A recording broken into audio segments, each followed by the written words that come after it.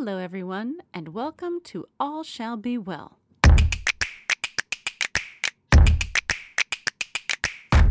I'm Ann Boyd, host of All Shall Be Well, a podcast by InterVarsity's Women in the Academy and Professions.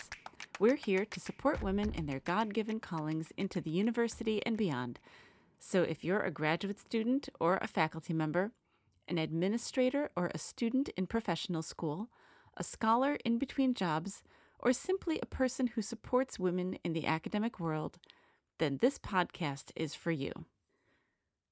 Let me invite you into a conversation with Anglican priest and author Tish Harrison Warren.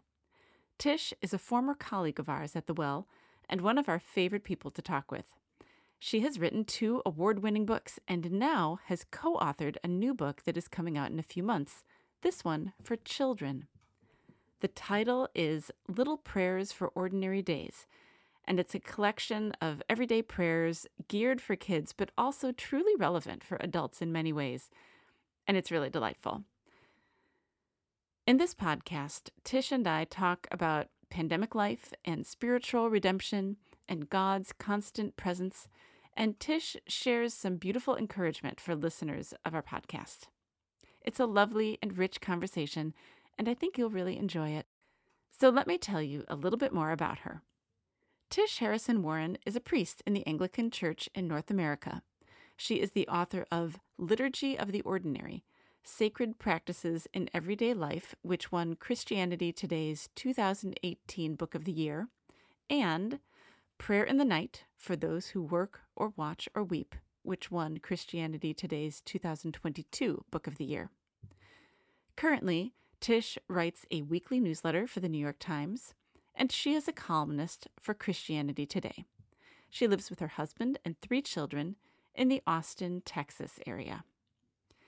And if you're listening in real time, we have a special offer for you from InterVarsity Press, a code for 30% off of Tish's books, even that one that isn't quite out yet, when you buy them at ivpress.com by February 23rd, 2022. Just use the code WELL22, all caps WELL22. So let's dive right in. We're so glad you're here with us. Tish, the last time we talked to you on the podcast was about a year ago, and it feels like a lot has happened since then. Your book, Prayer in the Night, was released and won Christianity Today's Book of the Year, which is so exciting. Congratulations. Thank you. And you also landed a regular column at the New York Times. And then in the middle of all that, your family moved from Pittsburgh to Texas. So These are all amazing things, but how are you doing? I can imagine it's a lot. Oh, it's so nice for you to ask. And, The Well was really the first place that I started writing. So it feels like, and I worked with InterVarsity for years. So when you ask, it feels like my community asking. So there's part of me that's like, I could get real on, this could become a counseling session. Like with most people, I'd say fine, but I feel like I have to be honest with you. How am I doing? Man, I'm tired. Like it's been a pretty exhausting year. That's not unique. It's COVID still. So, right. And that's been, it feels like some kind of like samba or something with COVID, where it's like 2 steps forward and then like 1 step, like we're like shimmying forward and shimmying back. So that's been tiring. And then what else were we talking about? The book? I mean, the book has been largely like a beautiful experience. Particularly, I've heard from lots of readers who have resonated with it and who then share stories of their own pain and trauma in life, which, honestly, in many ways, I didn't want to write this book, or I was uncertain about writing this book. Right. And one of the things that I remember saying, even in prayer at the time when I felt like this book sort of was nipping at my heels, and I have this idea that kind of wouldn't go away, is I don't want to write this book because everyone's going to tell me the worst thing that's ever happened to them if I write this book. And I didn't know if I could even emotionally handle that. And I was concerned about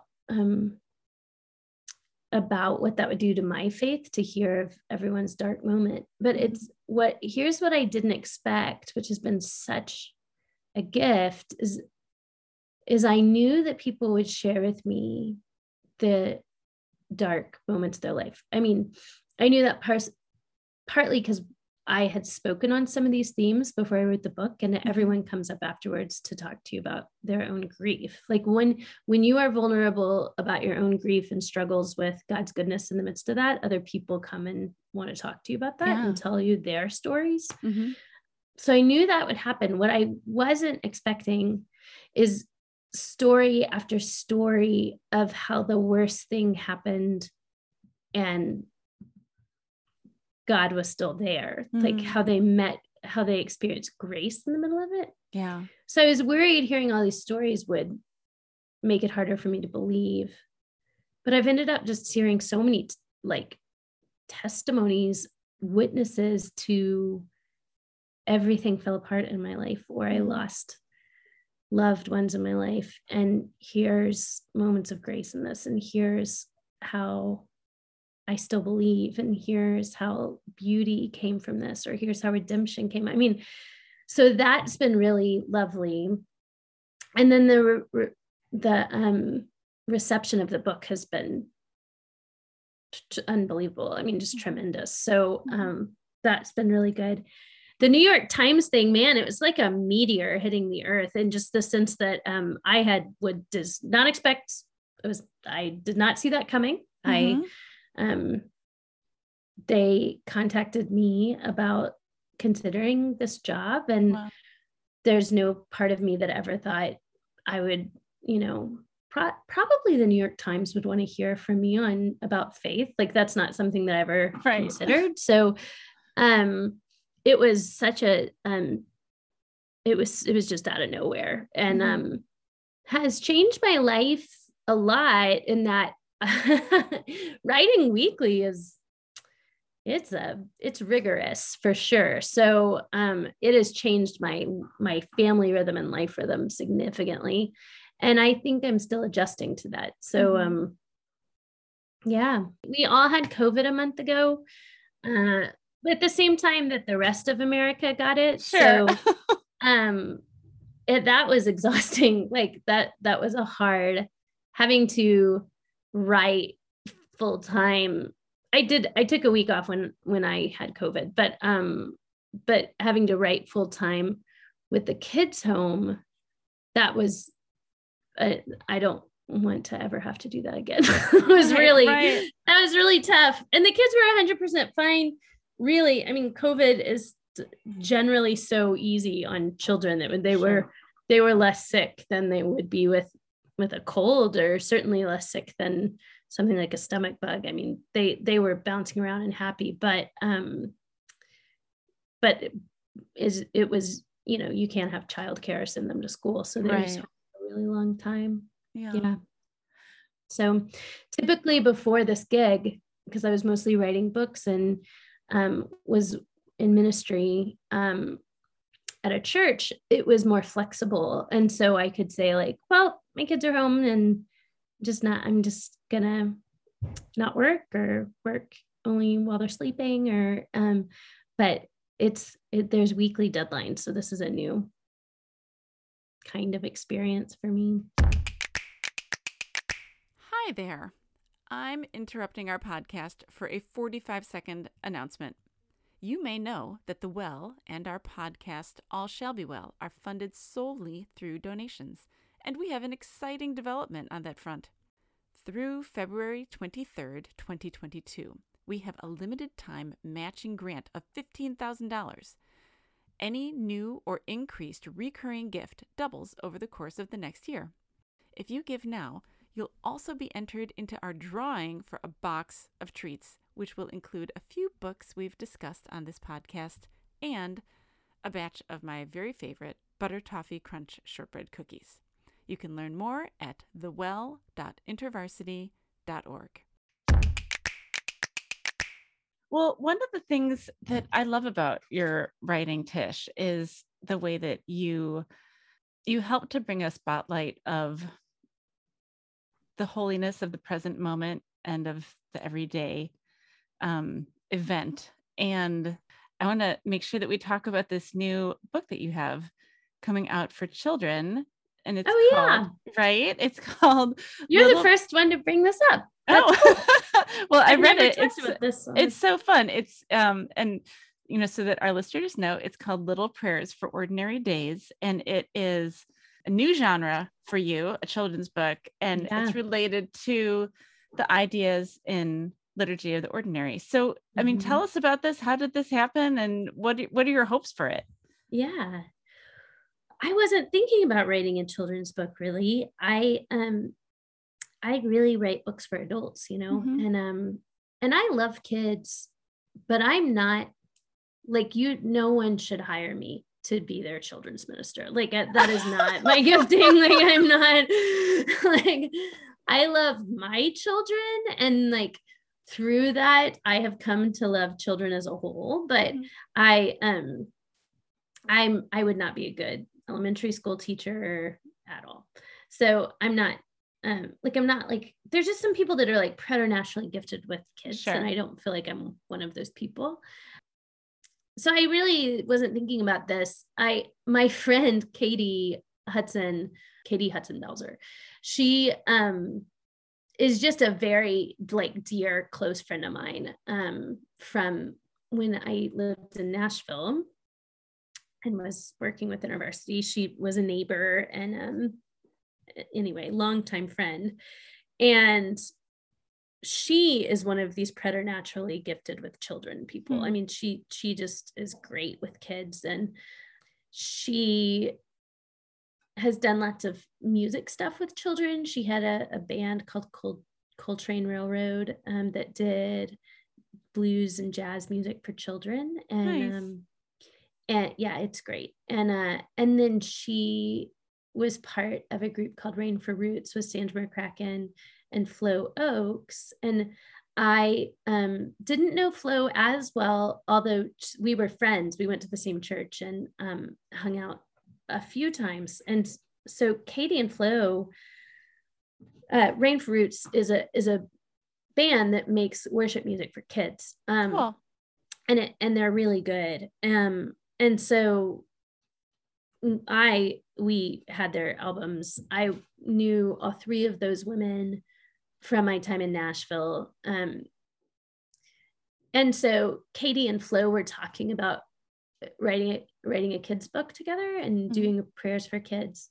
And they approached me sort of through the process. We decided, well, let's all write it together. So we all three kind of we divided we each wrote a ton of prayers for kids, way more than ended up in the book. And then we would kind of pick our favorites and workshop them. And then we got together on Zoom and would edit each other sort of in real time. And so it was a really collaborative process and fun to do that together. And then, but that's kind of how it happened. That's such a fun story. And I mean, as I loved the book, and I loved like you even had a prayer for kids who they're like served something to eat that they don't like just all these like little tiny things. And as I was reading it, I was like, I want a book like this for me. Have you thought about writing a book of prayers for adults? I didn't, although I am hoping that adults will use this too. Yeah. There's a prayer in there.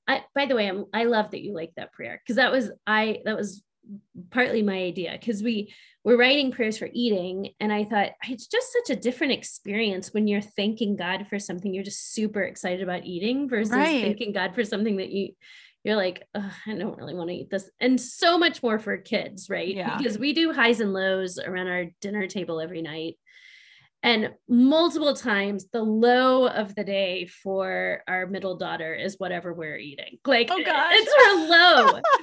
And I just think, man, like that could never, I mean, maybe she's just had really good days and there's not much to complain about, but I'm like, I just could always find something worse than what I'm eating, I feel like, but that's a big deal for kids, you know? Yeah. And so, yeah. But there's this prayer, that actually Katie wrote originally. We don't have our names or anything on which ones we wrote, but I'm going to give her credit because it's so good. But it's a prayer for making, and I just love it. And I know my editor Cindy, my editor for adult books, Cindy, she went on a retreat, a spiritual retreat, and they were doing art and stuff. And she prayed. She pulled out our prayer for making and prayed it as an adult, right? There were no kids around. So I really do hope that adults will pray these prayers and maybe pray them with their kids if they have kids, or maybe just get them on their own. And because there's there's a prayer for trying new things that I love, because I have definitely anxiety about trying new things. And it's I just really love it. So I haven't thought about a prayer book for adults, partly because I feel like Doug McKelvey did it. Like he had Every Moment Holy. It is, that's a good book. And then he has a second volume of Every Moment Holy out, I think, that's about kind of grief and loss. Anyway, I feel like that's it. I mean, that's it's very similar, particularly this book is about kind of prayers for everyday life, or prayers for ordinary life. And that idea came because Katie and Flo were sort of thinking of those ideas, but I wanted basically to somehow translate concepts from Liturgy of the Ordinary into the age range of this really began as like 4 to 8. I think it's older than that now, but I think older kids could get into it, but I didn't want to sit a 4-year-old down and go, your habits make you who you are. And let's talk about daily liturgies, and let's talk about how ordinary life matters to God. Like, it felt, in other words, there's nothing wrong with that, but to make it purely didactic, it felt like I was giving it felt like to translate Liturgy of the Ordinary to children, I didn't want to do it in a systematic or didactic kind of way. I wanted them to kind of, the way that we learn God cares about the ordinary is through practices that teach us to engage God in our everyday life, which is very much what Liturgy of the Ordinary is about. It has all kinds of practices. I mean, the whole book is kind of holding together how liturgies of kind of liturgies, habits, practices of our daily life, and the gathered liturgy on Sunday interact and play with each other and inform one another and transform us, right? So we embody both of them as different kinds of people. So what we do on Sunday changes who we are through the week, but what we do through the week also changes who we are on Sunday, right? And so I didn't want to just tell kids that, like, okay, thank you for the lesson, right? I wanted a way to sort of invite children into discovering that, if that makes sense. And it feels like giving them these moments of prayer in their day is an invitation to bring God, not to bring God, that's the wrong way of saying it because God is there, but to recall and open oneself up to the presence of God, like in the midst of having food that you don't really like, that you still have to eat, or in the midst of seeing a bird, right? That's one of our prayers, or in the midst of doing homework, or at the end of the day, or so yeah, it was kind of a way for me to translate Liturgy of the Ordinary that was, instead of a lesson, was more of a giving kids actual practices. Yeah. The other thing I'll say, I had when I was deciding whether or not to enter into this project with Flo and Katie, one thing that kind of kept coming back to me is when I was little, when I got baptized as like, I was a Baptist, so it was like age 6 or something. Mm-hmm. A deacon in my church gave me this little book of prayers, which is unusual, right, in a Baptist context, because we don't really read we don't use other people's prayers, right? Uh-huh. So in many ways, that was, I think, my first experience with received prayers from other people besides the Lord's Prayer. And I loved this book of prayers as a kid. It meant so much to me. I don't remember anything about it. I don't remember the name of it, the writer. I don't remember anything, but I remember that I loved reading this and that it felt important. It felt somehow grown up, like mature, and it felt safe. So I remember sleeping with this book of prayers. When I would get scared at night, I would sleep with the book of prayers. So the idea that I could offer something like that meant so much to me as a child to somebody else was really compelling to me. So, in other words, I wasn't just wanting to write a book of prayers and then ended up doing it for children. Like, something about putting this in small hands meant a lot to me. Yeah. So I was really drawn to the actual idea of doing it with kids. That's such a beautiful story. Thanks. I love it. I love it that you had that experience and that was kind of the seed for this book. Yeah. Yeah. I think, as I was reading little prayers for ordinary days and thinking about kind of what that is like, especially right now in pandemic times, I think you've said this before. I don't know. I've gotten the sense from you that paying attention to everyday moments, that's really, it's so important to uncover or to acknowledge God's presence in there. And you really do that with these prayers. You kind of help shed light on those moments. And I feel like that practice has become exponentially more important in pandemic times. And I'm curious to know, like, what that's been like for you over the past couple of years, especially, and if you have sensed that that need to focus in on kind of the more granular moments of every day. Yeah, I certainly have. I think the whole world has. It was right after the pandemic hit in 2020. There was this resurgence of sales in my book, but also like podcasters wanting to talk about it and stuff. Liturgy of the Ordinary. Yeah. Right. Not Prayer in the Night. Prayer in the Night wasn't out yet. But Liturgy of the Ordinary was 4 years old at that point. I mean, it was old.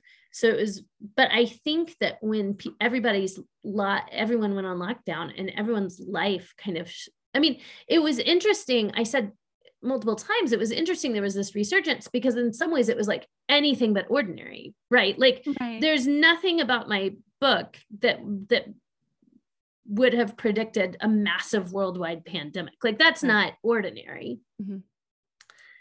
Thank God that's not ordinary. So it wasn't an ordinary season, and all this kind of very unique, strange, crazy things were happening on a geopolitical and global scale. But everybody's life like shrunk to the size of their home. So it was this interesting dichotomy that I think all of us felt this kind of like craziness raging in the world. But our response to that had to be to like close our doors, stay inside, live our life.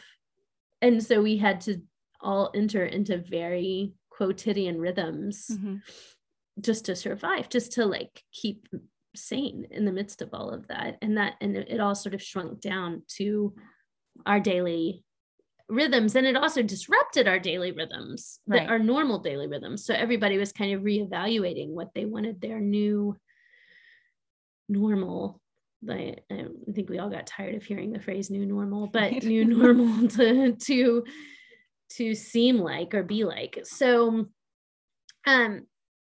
particularly we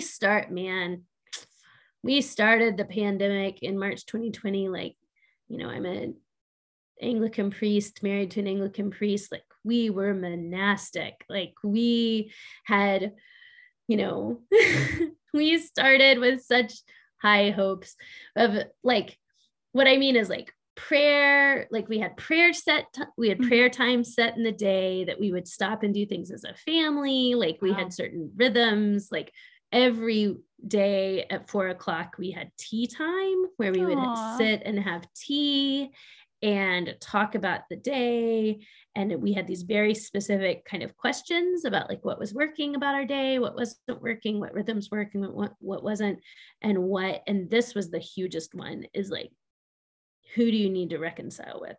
Because we were all suddenly under the same roof. And there were days that we would just spend the whole time, everybody would have to apologize and reconcile with everybody else at the table. Like, every single person had to reconcile for something, because there was, so we would do that. 2 years later, we're not doing any of that. So I want to say, like, we started like so monastic, and that fizzled relatively quickly. So, I mean, that's what I should say is, like, and this is, people that don't know me well read my books and think, I mean, I've seen this happen. I've seen people who are like fans of my writing come and meet me in real life and be like a little disappointed because because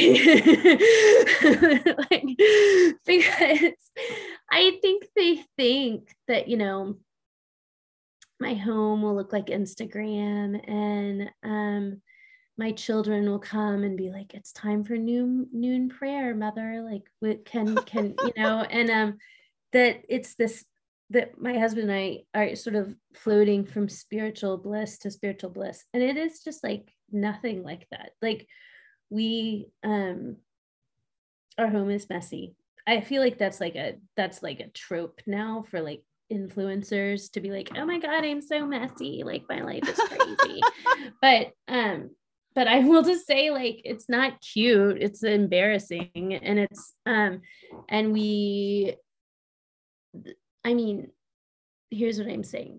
I write what I struggle with. Like, the things that, like, the reason I wrote this book is because I really, really wrestle with daily practices, and I really wrestle with finding meaning in the ordinary. Yeah. And I think that it is there, but to wrestle out what I think about that, I have to write 40 to 50,000 words, and so, and the same thing with Prayer in the Night. I wrote that book because I write this, so if we can't trust God,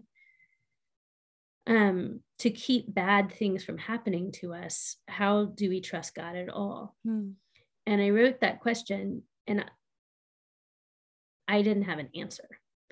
And I remember sitting at my computer and just saying, I don't know.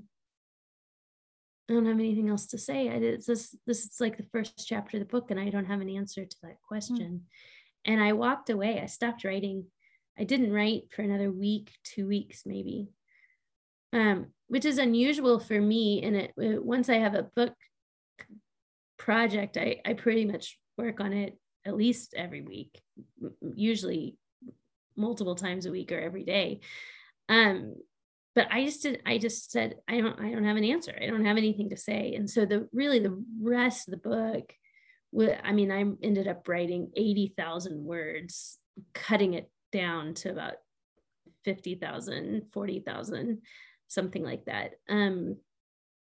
I had to do all of that work to have an answer to that question. Like, the rest of the book is me wrestling with that question. So my point is, generally the things once you publish something, everyone thinks you're the expert on that. And in some ways you are, because I spent years and years of my life thinking of this and reading on this and struggling with it. But but the reason I was drawn to these topics to begin with is that this is a genuine struggle in my life. Yeah. So I would say I probably have less discipline, less daily life and daily practices are more difficult for me than maybe other people. So all that to say, yes, all the stuff in Liturgy of the Ordinary has become really pertinent to me during the pandemic, but I have wrestled with it. Like, I certainly don't feel like, well, I got that nailed down in 2016 or 2015 when I wrote the book, and now I'm good. I think that this is really something that I struggle with and wrestle with. And also life rhythms change. We had this, I have a toddler now that wasn't something I was expecting. I wasn't expecting to have a toddler, a newborn 2 years ago. And I certainly wasn't expecting to have a newborn during a global pandemic. So all of that really changes daily rhythms and practices a lot. Mm-hmm. But the basic idea that God meets us in these small things and not just meets us in that, which is, we all kind of agree, is the idea that this moment is the moment of our formation. This is the moment that is shaping who we are, what we believe, and is eternal in that sense. That has been really, really important, I think, for me. That idea has transformed my life, I would say. Not as much as I wish it would, but nonetheless. So, yeah. Well, and it's what we all need to hear, is that, that every moment is the moment of formation. And I think that's something that became more clear in the pandemic times when everything got a lot smaller. And I just have to say, I'm so glad that you wrestled with, that question that turned into Liturgy of the Ordinary, and then wrestled with your question going into prayer and the night, because, I don't think any of us really want like an answer, and here's the answer, because it's not true. That's right. Right. You want truth and beauty. That's, what you want to put out in the world. And what you put out is your struggle with the ideas that is so relatable. So it resonates so much with us. I mean, I feel so glad that prayer in the night exists, and that you give an example of somebody who's wrestling with this idea, who is persisting in faith, who is finding evidence of God there, but that it's not a tidy answer, because that's not what our faith is about. That's exactly right. Yeah, I don't think people want answers. Of course, I need to nuance that. Some people, we want answers on some things. We want to know what we can know about God. But I think at the end of the day, people want God. I mean, people want encounter with truth, beauty, and goodness in the person of God. And particularly about this question of why are bad things happening? I think I talk about this in the book, but I've read so many philosophical treatises on this now, and it's emotionally always unsatisfying to me. And I realize it's because I want God to set things right. I mean, I just won't be there's no answer that you can give that is going to make me like okay with losing our son to miscarriage. I'm just never going to be okay with that. The book of the year, it doesn't make it worth it. I mean, it's just none of this. It's it's just not okay. And the only thing that makes it remotely okay, it's not okay. It doesn't make it okay. But the only thing that makes it endurable is that I believe that Jesus will make things right. And I believe that Jesus will make him right. Like will make this baby that we lost whole. And that I don't actually agree with, I've never said this out loud, don't fully agree with I don't know if it's Bilbo or another hobbit that says, will everything sad become untrue? Because I don't think everything sad will become untrue. But I do think, because it's true, like all the sadness actually is real, but I think everything sad will be set right and redeemed and will be made whole. And so that's really the only thing that will make this okay. And it's so I'm not going to be okay with it until then. Like what I'm wanting from God is action. And that's what we're waiting for. And so there's no like any kind of attempt at giving me an answer short of that is going to be unsatisfying and come off as kind of pat. It's kind of a pat answer that disregards the actual depth of loss, you know. What people are wanting is God. Now, I can't give them God in my books, but I think that I can say, hopefully I am offering some picture of truth, beauty, and goodness, some actual and some actual truth, beauty, and goodness through my writing.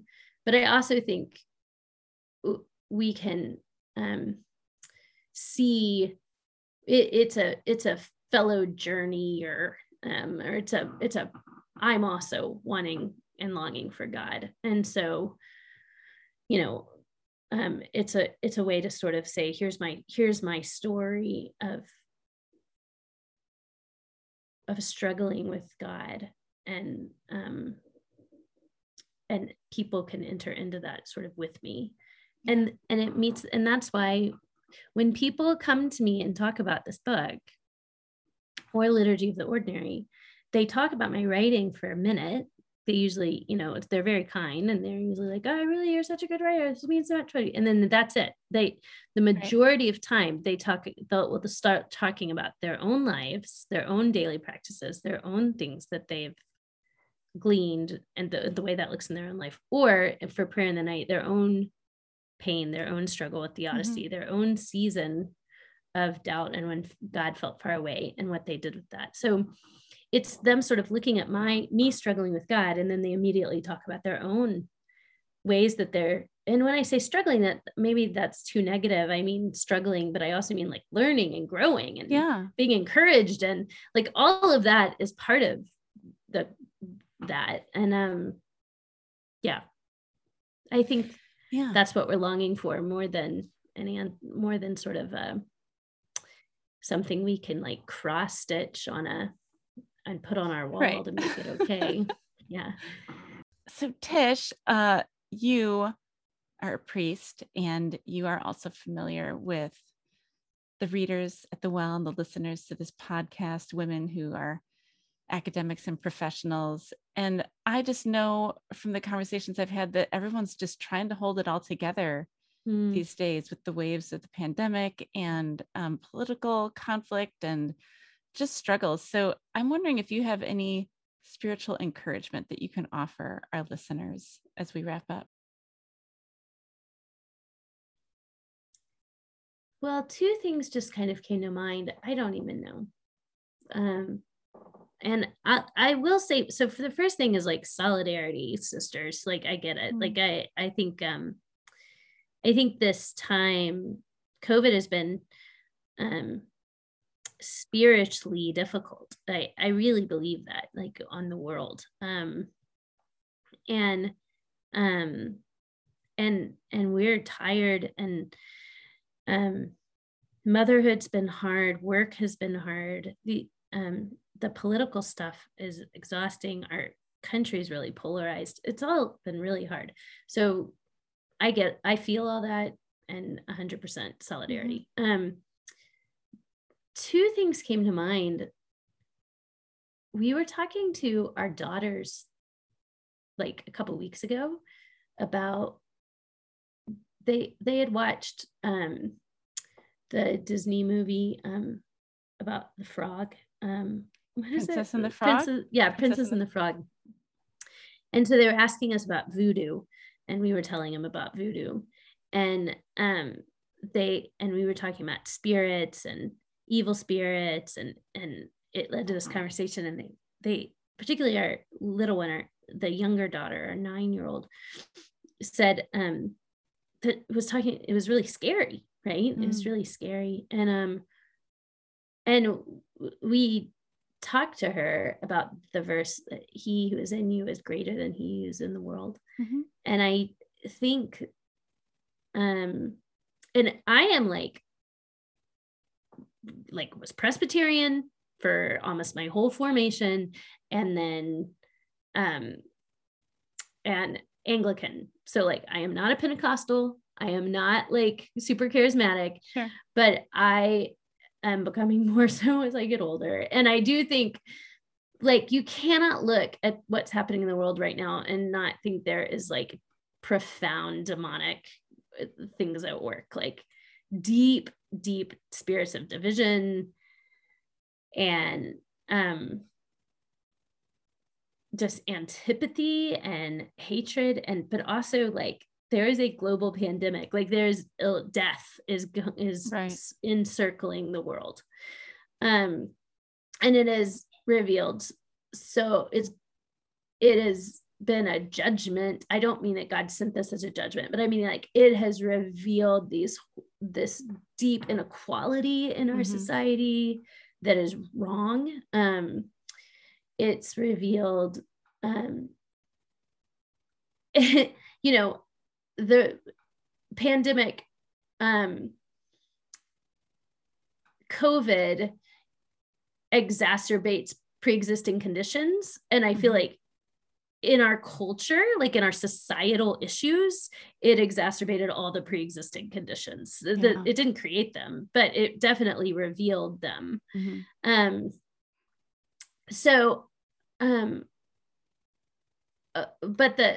But Jesus is still more powerful than the spirit of death and than death itself.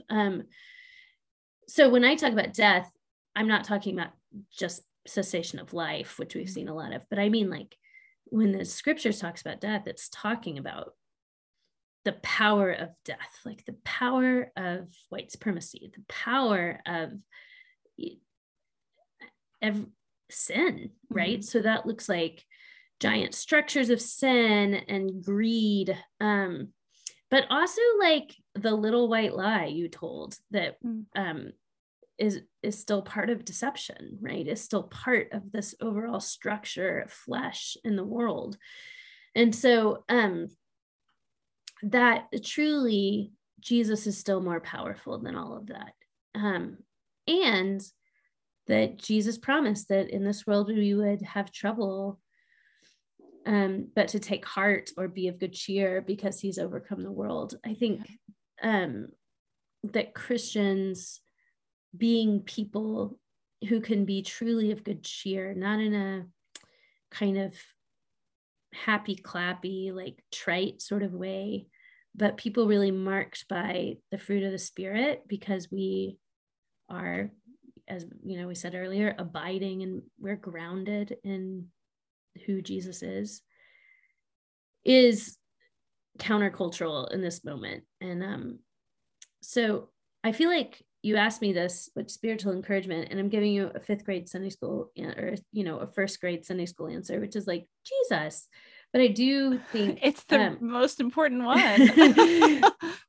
This morning I was talking to a friend I have a friend who is starting this small group that is committed to particular monastic disciplines, prayer being the main one, but it's centered on prayer, rest, study, and labor. And it's a group of friends that are coming together around these things, having some common life together, but also deep friendship and love. And I just said, like, it feels like a lot of the large institutions in our society are failing. The church in America in so many ways is just sick. It is sick. Our institutions are sick. Our denominations are sick. Like they're struggling. And I don't just mean numbers. I mean in terms of just factions and darkness and all the struggles that the SBC and my own denomination and the ACNA have had with mishandling of sexual abuse. We've seen that in the Catholic Church as well. The sort of deep divisions around theology that are very real and important. So the church is like struggling. The government, I mean, has just like both parties have failed in so many ways in the last years in their response to the pandemic and the polarization we see in society, in being really driven by greed and ignoring the immigrant. Like both of parties have really failed. So we're just seeing so many of the institutions of society kind of collapsing. And I think that the church has to be willing to, in some ways, be smaller and quieter, but weirder and more faithful, like more countercultural, and not in a culture rejecting kind of way. I just mean by literally like seeking to embody the fruits of the Spirit. I think that will make us different.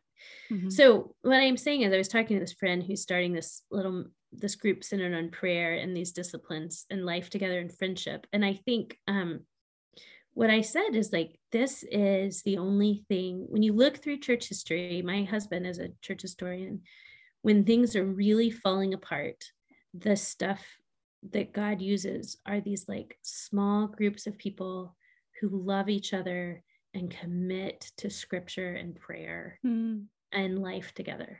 And you just see it over and over. And there's so much hope in that. Andy Crouch has an amazing book coming out called The Life That We Are Looking For, The Life We're Looking For.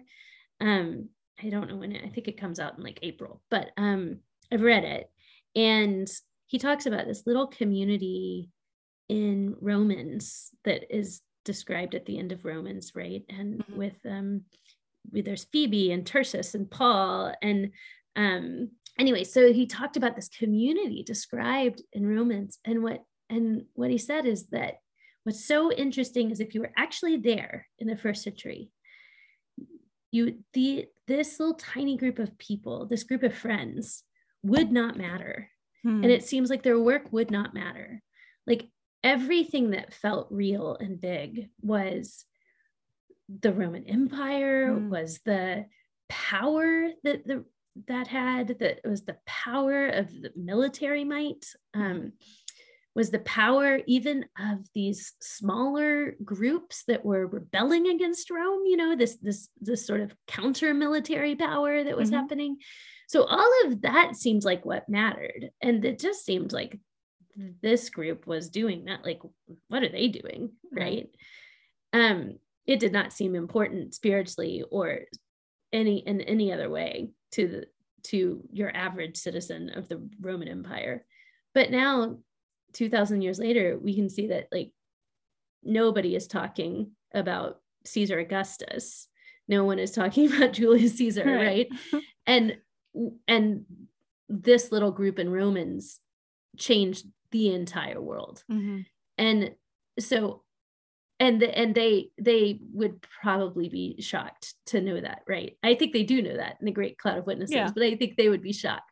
So I think what I'm saying is that it's these, but why? Is it because they were super special? No, it's because like the Spirit of God was at work in this small, quiet way. And I think as the giant barges of institution in our American society, our institutions kind of start to break apart and sink, we're going to need the church to be to have little lifeboats of just rescue, these small, quiet acts of the Spirit. And so be part of that. I mean, that would be my encouragement, is to be part of that and trust the results to God, because we just have no idea what the Spirit will do. Tish is a pretty special person, and I'm so glad you got to hear this conversation with her. I'm really taking to heart her encouragement to listen and trust the Spirit's work even when my actions seem small and insignificant. We hope you might consider purchasing 1 or 2 or 3 of Tish's books. Remember this discount code for 30% off at ivypress.com. Just type in WELL22, WELL22, when you place an order before February 23rd. And we hope you'll also consider supporting our ministry during our matching grant campaign that ends that same day, February 23rd. You can find all the details about these things and many of the other things we discussed in this interview at the article page for this episode at thewell.intervarsity.org.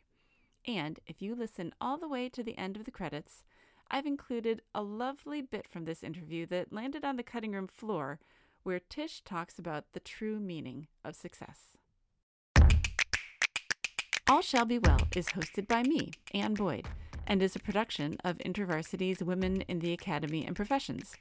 We acknowledge that the opinions of our guests may not necessarily represent the ministry, doctrine, or policies of InterVarsity. You can find more information about our podcast and the other cool things we are doing at thewell.intervarsity.org. Our work is funded solely through the donations of our listeners and supporters. So if you enjoyed this podcast, you might consider joining our support team by donating even $10 a month, which will be matched dollar for dollar if you sign up before February 23rd, 2022. You can find out how to do this at our website. To ensure others will find and enjoy our podcasts as well, please consider rating and reviewing our podcast and sharing it with others. And as we close, listen in on this wisdom from Tish about success. You can't exactly achieve success. And what I mean by that is, I'm very grateful for this opportunity. I'm very grateful for what's happened with my books. I feel some level of success. So I'm not naive about that. That said, the goalposts always move, right? They always move. It can't exactly be then any kind of external marker that, in other words, it has to be about faithfulness to God, first and foremost, becoming the sort of person who can live joyfully in the world, whatever you're doing, but also like the work itself. Like, I want to continue to grow in the craft. I want to be a better writer. I want to be more rooted in truth and more. But I mean, the verse that comes to mind that I always pray is like, send forth your light and your truth and let them lead me. And I pray that in the writing process, I want there to be truth, that I'm saying this, but also light, like beauty, something luminous about this. And I feel like that's kind of more and more the goal. And that has to continue to be the goal. Because there'll be a time where I'm not writing for the New York Times. And if you're not enough without kind of these outward signs of success, there's just never going to be enough outward signs of success to make you enough. And so I have a lot of dreams for my life that have nothing to do with writing or my career. And so it does, there's just a lot of other things I'm really interested in, which allows me to say, like, for this season of my life, it really seems like this is where God's calling me, but this might not be every season, and that's okay too. Actually, that's kind of great.